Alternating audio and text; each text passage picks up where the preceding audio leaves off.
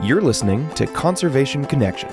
Presented by Last Chance Endeavors. I'm Chance. I'm Sarah Catherine. And we are a husband and wife team that runs an environmental education nonprofit focused on connecting students to the environment. Here on Conservation Connection, we do just that by introducing you to the groundbreaking science and conservation work that's happening every day across the globe. We talk to professionals in the world of conservation science and the environmental movement, and we ask them about their career, their current projects, their wild and crazy stories from the field, and everything in between. This episode is brought to you by the Wild and Scenic Film Festival in Nevada City, California. Wild and Scenic presents environmental and adventure films to illustrate the Earth's beauty, the challenges that our planet faces, and the work communities worldwide do to protect our home.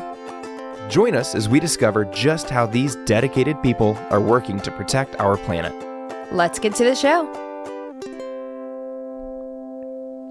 Alrighty guys, welcome to another episode of Conservation Connection. We are so excited to be here at the Wild and Scenic Film Festival in Nevada City, California, and we're even more excited to be sitting down for this episode with Sarinah Simons. She has the coolest title that I have ever heard on this podcast, which is a human bear management specialist for California State Parks, which is, we're going to dive pretty deep into that. But she also was the director, editor, and narrator of a film called Big Basin Speaks, which is why she's here at Wild and Scenic. Welcome to the show. Thanks for having me. This is really exciting. We're really excited to have you. So, gosh, I'm torn. Do we start off with Bear Human Management Specialist or Big Basin Speaks? Let's start with Big Basin Speaks. Okay.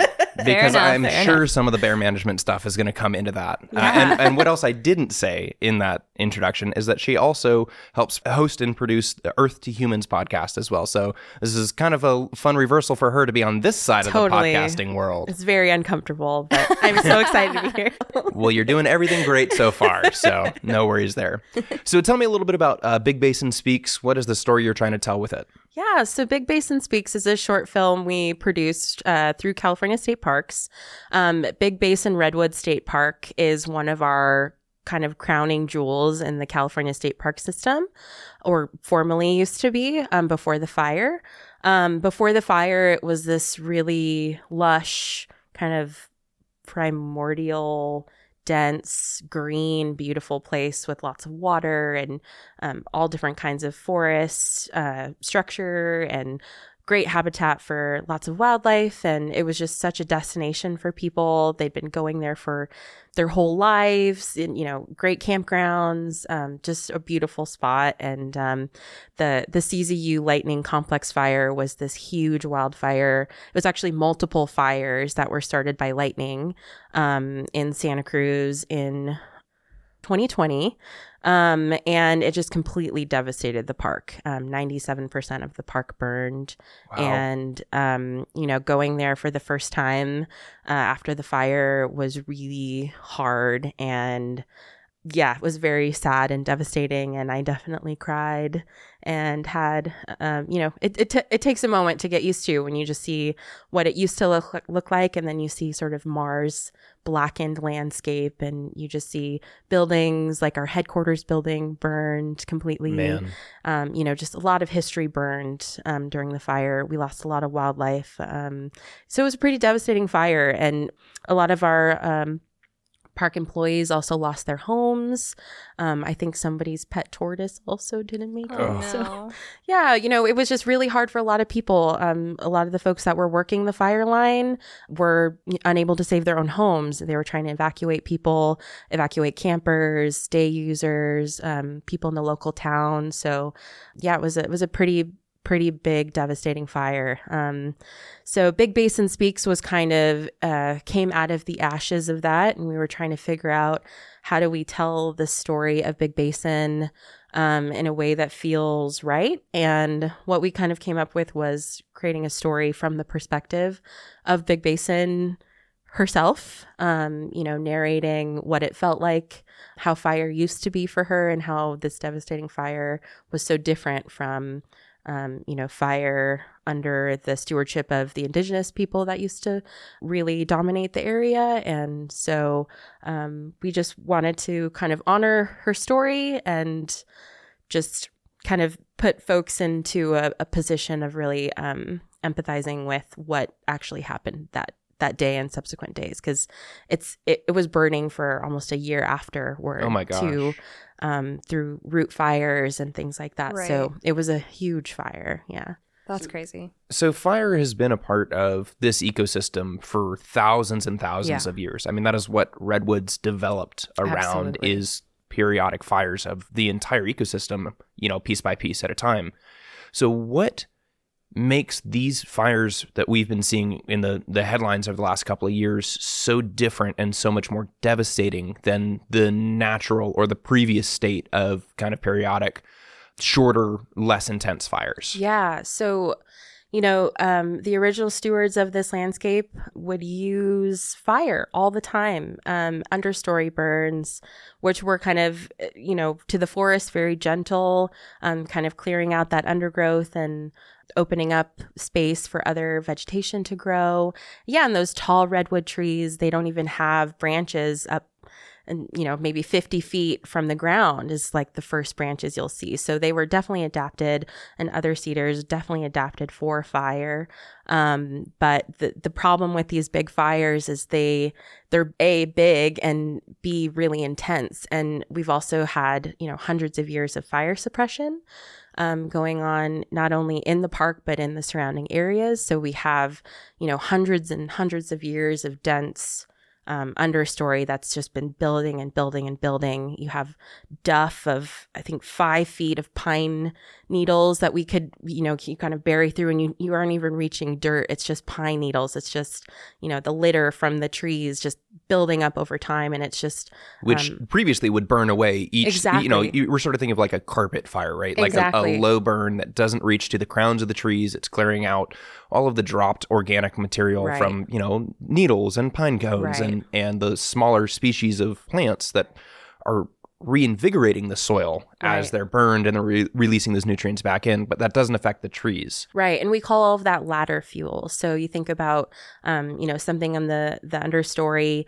If you have enough ladder fuel, it can create kind of a ladder to the upper overstory of the trees. And that's when you get into some really dangerous problems, is once it reaches the overstory, it just takes off and takes off. So even the trees that were adapted to fire really struggled.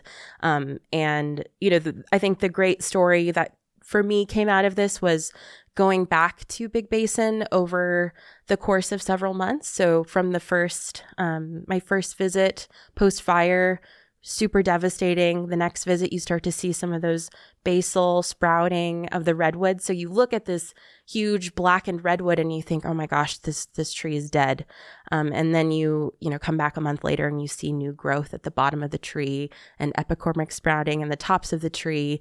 And then over months and months, it just gets bigger and bigger, and they grow really, really fast. So you see this tree that you look at it and you think it's dead, but really it's alive. It's just going to take a while for it to look how it did before the fire. Not in our lifetime will we see Big Basin look like how it looked, but the forest is definitely resilient and still alive for sure. Absolutely. So what did the production of Big Basin Speaks look like? Because you can't really, predict the forest fire, right? So you can't be like, okay, we're going to set up and go film and we're going to capture all of these moments. And then like right after the fire, were you and your team immediately like, okay, we want to make this film? And so you started like filming the regrowth, or was it a longer process? I'm just curious about like what all went into that. It was definitely a longer process. And I think immediately after the fire, we just wanted to document. We wanted to see how the forest was coming back, what was coming back, what wasn't coming back, how devastated the certain wildlife populations were. When you walk through, we would see squirrels and coyotes just kind of mid-fleeing and just charred. And, so it was just sort of like we wanted to see what the fire did. And so we just started documenting. Basic descriptive science. Totally. What happened? Totally. Let's get some data. Totally. So we were getting data.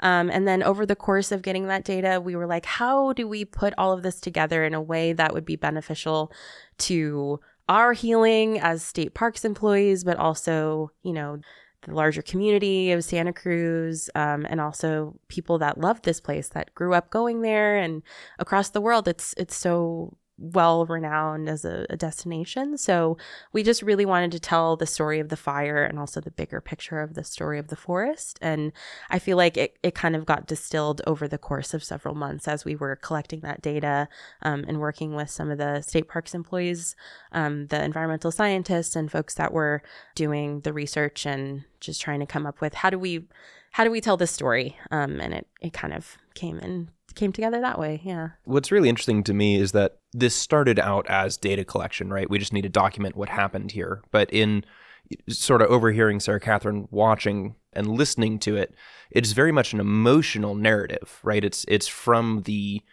perspective of the forest itself, and it is very evocative of emotion and experiential. Like even the word choice that you're using is the crackling that has its own onomatopoeia in the word itself. And it's just a really interesting blend of science used to convey emotion and emotion used to promote action, which is a really hard needle to thread. And I think that that's a really interesting component of this story that we're talking about right now, is that it is science used in pursuit of art, used in pursuit of action. Mm-hmm. Yeah, absolutely. I think that's exactly what we were trying to do with the film. Yes. So I'm glad that came across. You didn't even have to watch it to get that. But yeah, I mean, all the narration was very specific. My team, Portia Halbert, Ashley Weil, and Elizabeth Hammock were all state parks employees. All three of them work out of Santa Cruz. And so I was kind of brought in as like an outside person just because of my filmmaking abilities. But we worked really closely, lots of Word doc iterations of reworking the story and the narration. And ultimately we came together and came up with the final product together.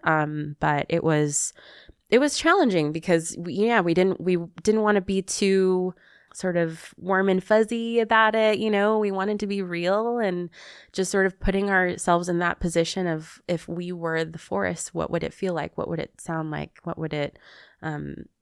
kind of emotions would it evoke? And so we just kind of tapped into all of those senses because, while I do really let science lead me, there's still such an emotional element to something as old and ancient as a redwood forest. Like we can't even comprehend what that forest has experienced or seen, or it's how it communicates, right? And this is just a blip in its lifetime that we're trying to capture. And so that was also in the back of our minds, is how do we do this justice by putting our little human brains to this. But I think we did a pretty good job, and I'm really, really proud of it. Yeah, I think y'all did an amazing job conveying that as well. And I wanted to ask, what was it like for you to be the voice of the forest, basically? How was that process for you, like emotionally? Like I imagine there was some emotion in it, right? I mean, definitely. Like you already said. So what was that like for you? Yeah, it was emotional. And I think I narrated it out of sort of necessity and ease because, we're state parks. We don't have the biggest budget in the world, but, we try to do a lot of things in-house. And so, I have had other kind of narration experience, and I just thought it made sense to just do it myself, and see how it went. And then I got my team's buy-in for the final product. So ultimately it was, like a collaborative thing, but I took it really seriously when we were coming up with the narration and also the delivery of the words too. Trying to be as clear as possible, trying not to speak in my Southern California accent, trying to just be like a very neutral voice and have all of that kind of knowledge in the back of my mind as I was trying to tell this story. So, it just to me was like, if the forest could speak, what would it sound like and what would it say? And that was just what led everything for me. Yeah. How long was the development process? Like going from concept to finished product took how long? I would say at least a year. Because it was really hard to get into Big Basin for a while. The roads were all downed with huge trees. And while we were filming, you could hear trees falling in the forest. So it was a dangerous place That's to terrifying. be. Yeah, it was scary. It was scary. And so for a while, it was just access was challenging to get in there, to plan, to have people, escort you in there and lock the gate, because we don't want the public in there while all of this is happening, just for safety. And like I said, the fires were still burning. So, we were wearing gear to walk in the areas and fire boots and all that kind of stuff. So, getting enough footage was challenging in and of itself. And then the post, development of the script and everything else. Yeah. So I'd say probably at least a year, maybe a year and a half to final product.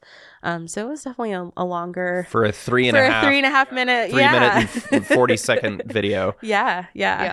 Kind of like with lava flows, how, you have these flows of lava and they harden over and you have that hard lava on top, but there's still like very hot lava Molten flowing death below. beneath Yeah. it. So yeah, that's really cool. Yeah. And learning about root fires is fascinating if anyone listening is interested at all, but I'm interested. It's really cool. So like the root networks underneath the forest are amazing. And we're learning a lot of science about how trees communicate with each other. And there's been some cool studies on wildfire and how trees that are immediately hit by the fire can communicate to, trees way, way, way away, like what's happening, and that, like sort of prepare yourself for impact, basically. And so a lot of, the fungal networks underground too are doing a lot of that work. And so with the root fires, you just kind of get a sense of how interconnected everything is.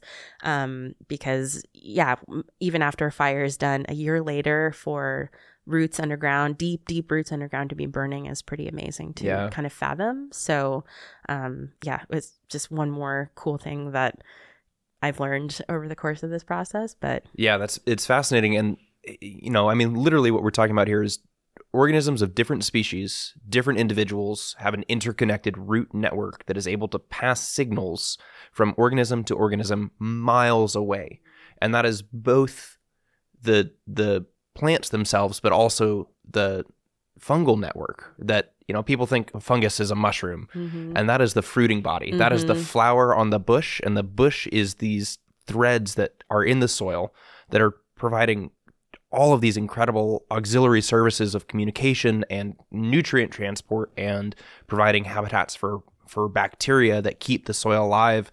And we are only literally in the last decade really seriously looking at the roles of these networks and how they keep the soil and the forest. I mean, you literally have massive, trees that have diameters measured in the tens of feet that are supported by these fungal networks that are almost impossible to see with the naked eye. It's just this absolutely fascinating field of study that if I had 1,000 lifetimes, 100% I would be studying root and fungal networks. Me too. Or being a glaciologist. That would be cool too. That would be dope. Fun and very different.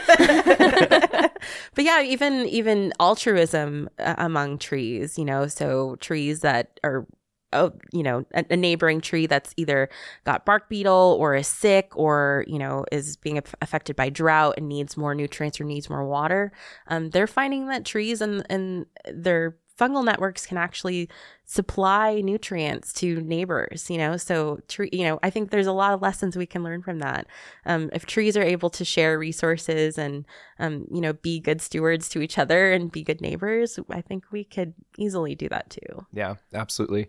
And it brings into the conversation the difference between old growth, undisturbed forests that have these well-developed networks and areas of land that were converted to a different purpose, like farming or housing, that have since been allowed to be reclaimed by forest, but they lack the highly developed fungal and root networks because they just haven't had the time to develop them.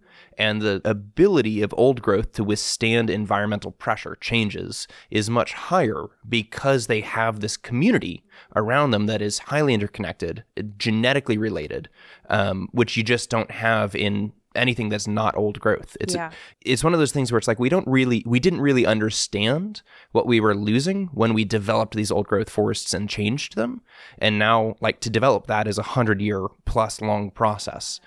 So it's really a cautionary tale of really understand what you're doing before you do it, because you can have, in our lifetime, irrevocable changes done. Yeah. You think about humans too, right? Like we look to our elders for wisdom and knowledge and experience to kind of help us with the challenges of today. And the trees are kind of the same way. When you have older growth forest, it knows how to adapt. It knows it's been through the ringer before. It's experienced drought. It's experienced bark beetle. It's experienced fire.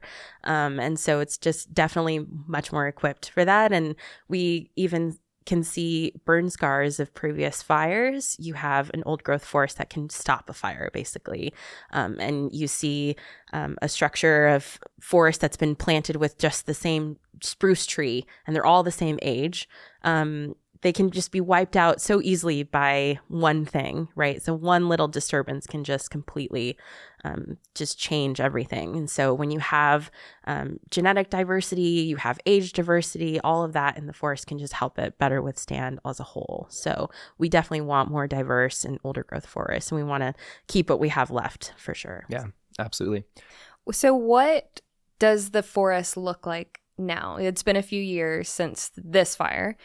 I know you said things are obviously a little different. It's going to take hundreds of years to kind of get back what we knew it as. And how has this kind of change in what the forest is and what it looks like, how has that changed and affected your job?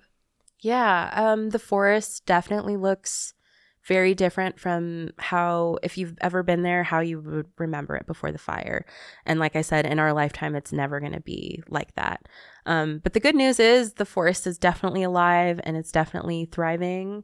There's exciting new growth happening all over. So it's definitely greened up quite a bit since the fire. So, just like tall toothpicks of blackened toothpicks, it doesn't look like that anymore. There's toothpicks with little green fuzzies on them now. So, it's exciting when you know what to look for, and you can kind of appreciate, that we are just a little blip in the timeline, and that at our little human time scale, yes, there's not a lot of movement, but, if you think about 500 years from now, the forest is going to be totally okay. If we can continue to be good stewards and try to avoid these huge devastating wildfires, every as often as they're happening, especially in California, I think the forest is going to be just fine. But we have inserted ourselves now into its ecosystem, so we can't back out from that. We have to manage it. We have to maintain it. And so State Parks is doing a great job of doing that. We have all kinds of programs across the state. We have really robust partnerships with CAL FIRE, Forest Service, and a bunch of other agencies where we have people really doing the hard labor of doing prescribed burns, which are burns done under very optimal, precise conditions, so that we can do kind of those understory, lower intensity fires, so we can still get the benefits of fire without all of the devastation that can come with it. You're getting rid of the stockpiled fuel so Right. that it doesn't explode and burn everything, Totally. right? You just keep that controlled, Yeah. as controlled as you can control a fire. Absolutely. Yeah. And what a story of hope, too. I mean, this whole conversation, the word that's been like in the back of my mind is phoenix, right? This beautiful thing that burns to the ground and emerges from the ashes, renewed, changed, different, but the same forest moving forward in a new iteration. And that's, the only thing constant in nature is change. Everything is disturbed. And in a lot of ways, nature needs disturbance, right? Which is why we talk about needing these smaller fires. And it's just, what a story of hope that the forest is alive even after such a devastating fire, right? Yeah.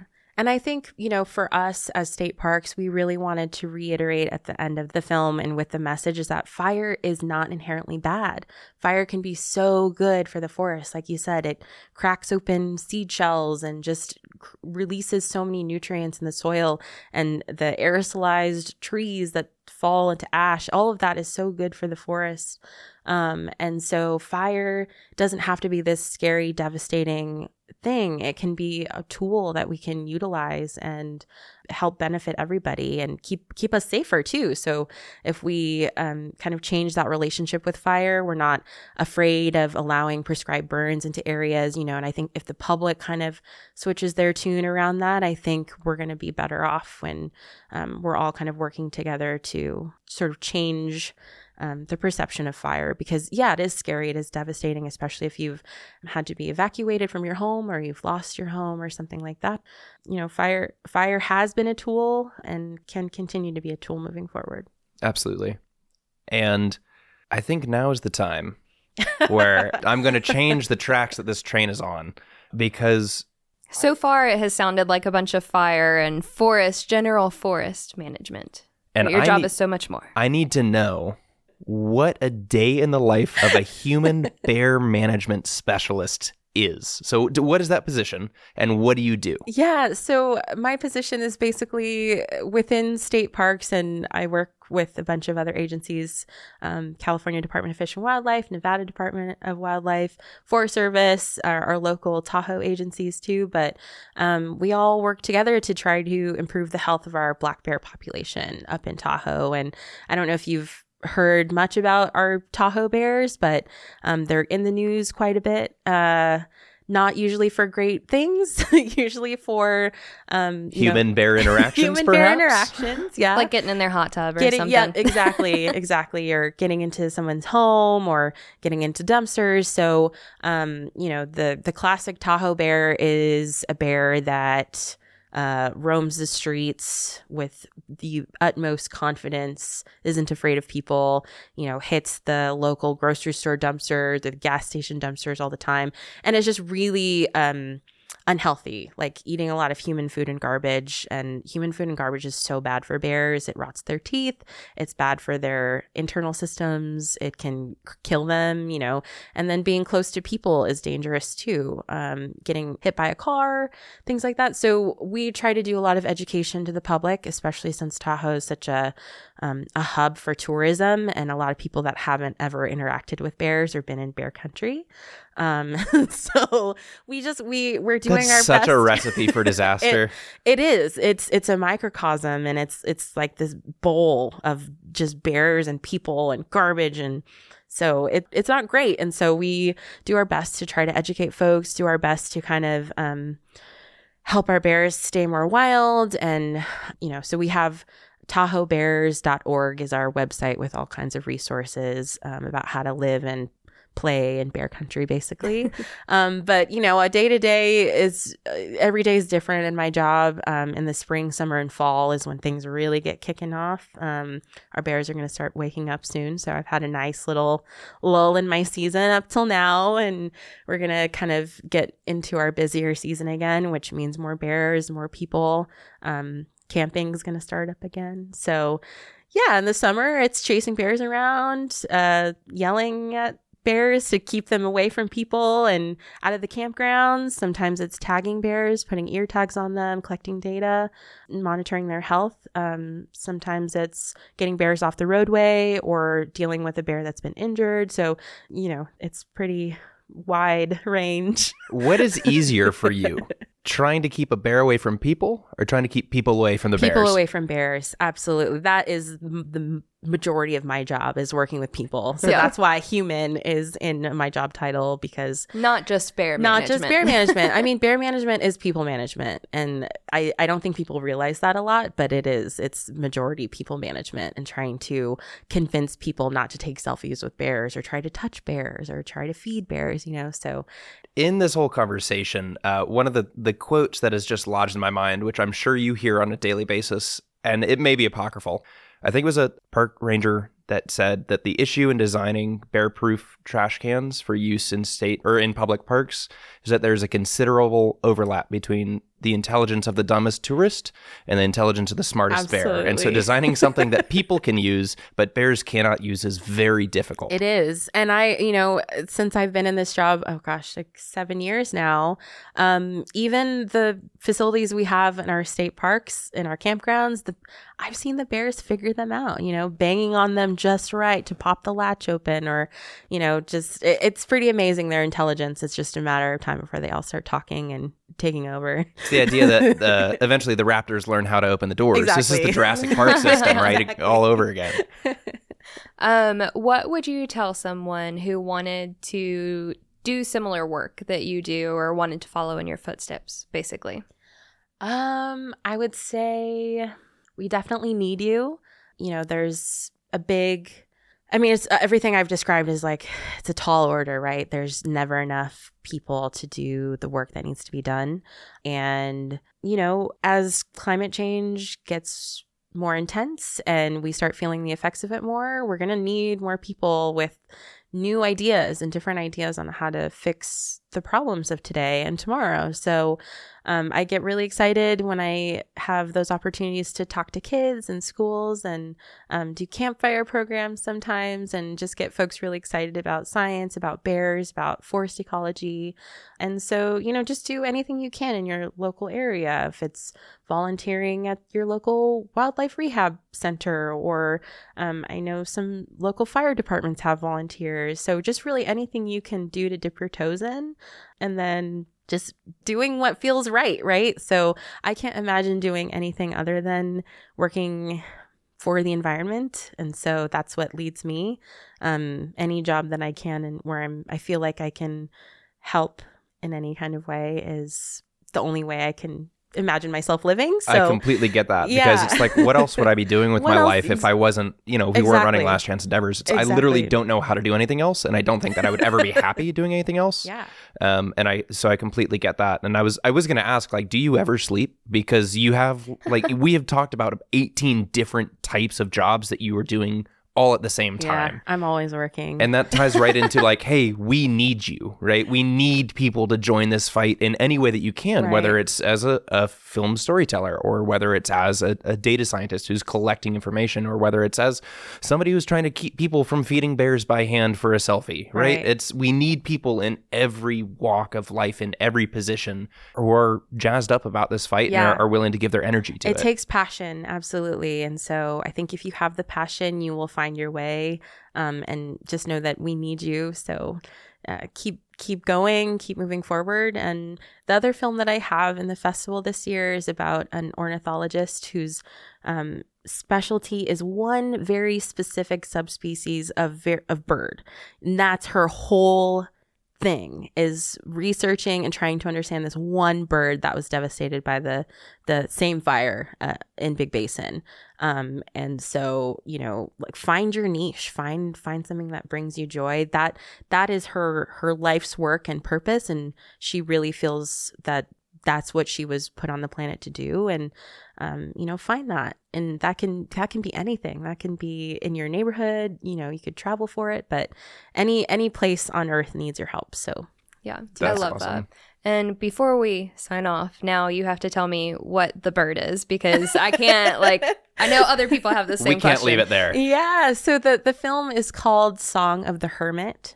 It's also playing in the festival, but it's about the hermit thrush, which is, quote unquote common bird that can be found all over. But sort of the story within the story is that this woman, Allison Nelson, who's studying the hermit thrush and trying to understand how the fire affected the subspecies that lives and breeds in Big Basin, how it was impacted by that, but also how we're losing our common birds. So, you think of those really charismatic species, lions and tigers and bears that we want to protect and have a lot of conservation efforts dedicated towards them. But we really have to start thinking about our quote unquote common birds and common species that support all those big charismatic organisms. Exactly. And that we're losing those too. It's not just the big charismatic ones we're losing. So having people like Allison fighting the good fight and trying to understand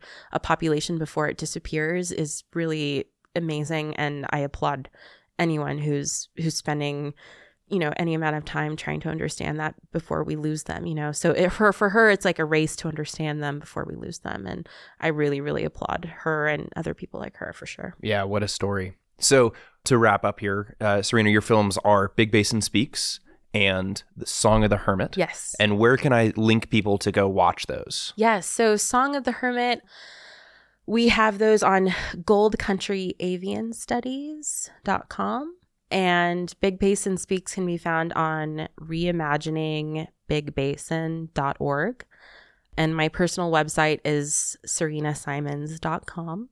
if you want to check out some of, I think I have those linked on there as well as other environmental films that I've done. But yeah, both of those can be found on those websites. Perfect. Yeah. So if you guys are listening, scrolling down to the show notes, I'm going to drop links right there so you can go straight from listening to learning more about this stuff. I'm also going to drop a link to Earth to Humans podcast Awesome. because, I would imagine that anybody listening to this is probably interested in environmental podcasts, just as a wild guess. So go check out Earth to Humans. Thank you so much for being on the show with us today. Thank you guys. This was a joy and a treat, and I had such a good time, even though I was nervous. Thanks for listening to this episode of Conservation Connection. If you enjoyed our podcast, go ahead and subscribe to make sure you catch every episode that we post. We'd love to hear from you. So if you want to reach out, go to our website, lastchanceendeavors.com/contact, and shoot us an email. We love questions from our listeners, so if you heard something you'd like to learn more about, be sure to let us know. If you've got a minute to spare, leaving a 5-star review on Apple Podcasts will help other conservation-minded people find the show. We'd really appreciate it. A big thanks to the people working to protect our planet, and a big thanks to you for listening. Don't forget to tune in next time.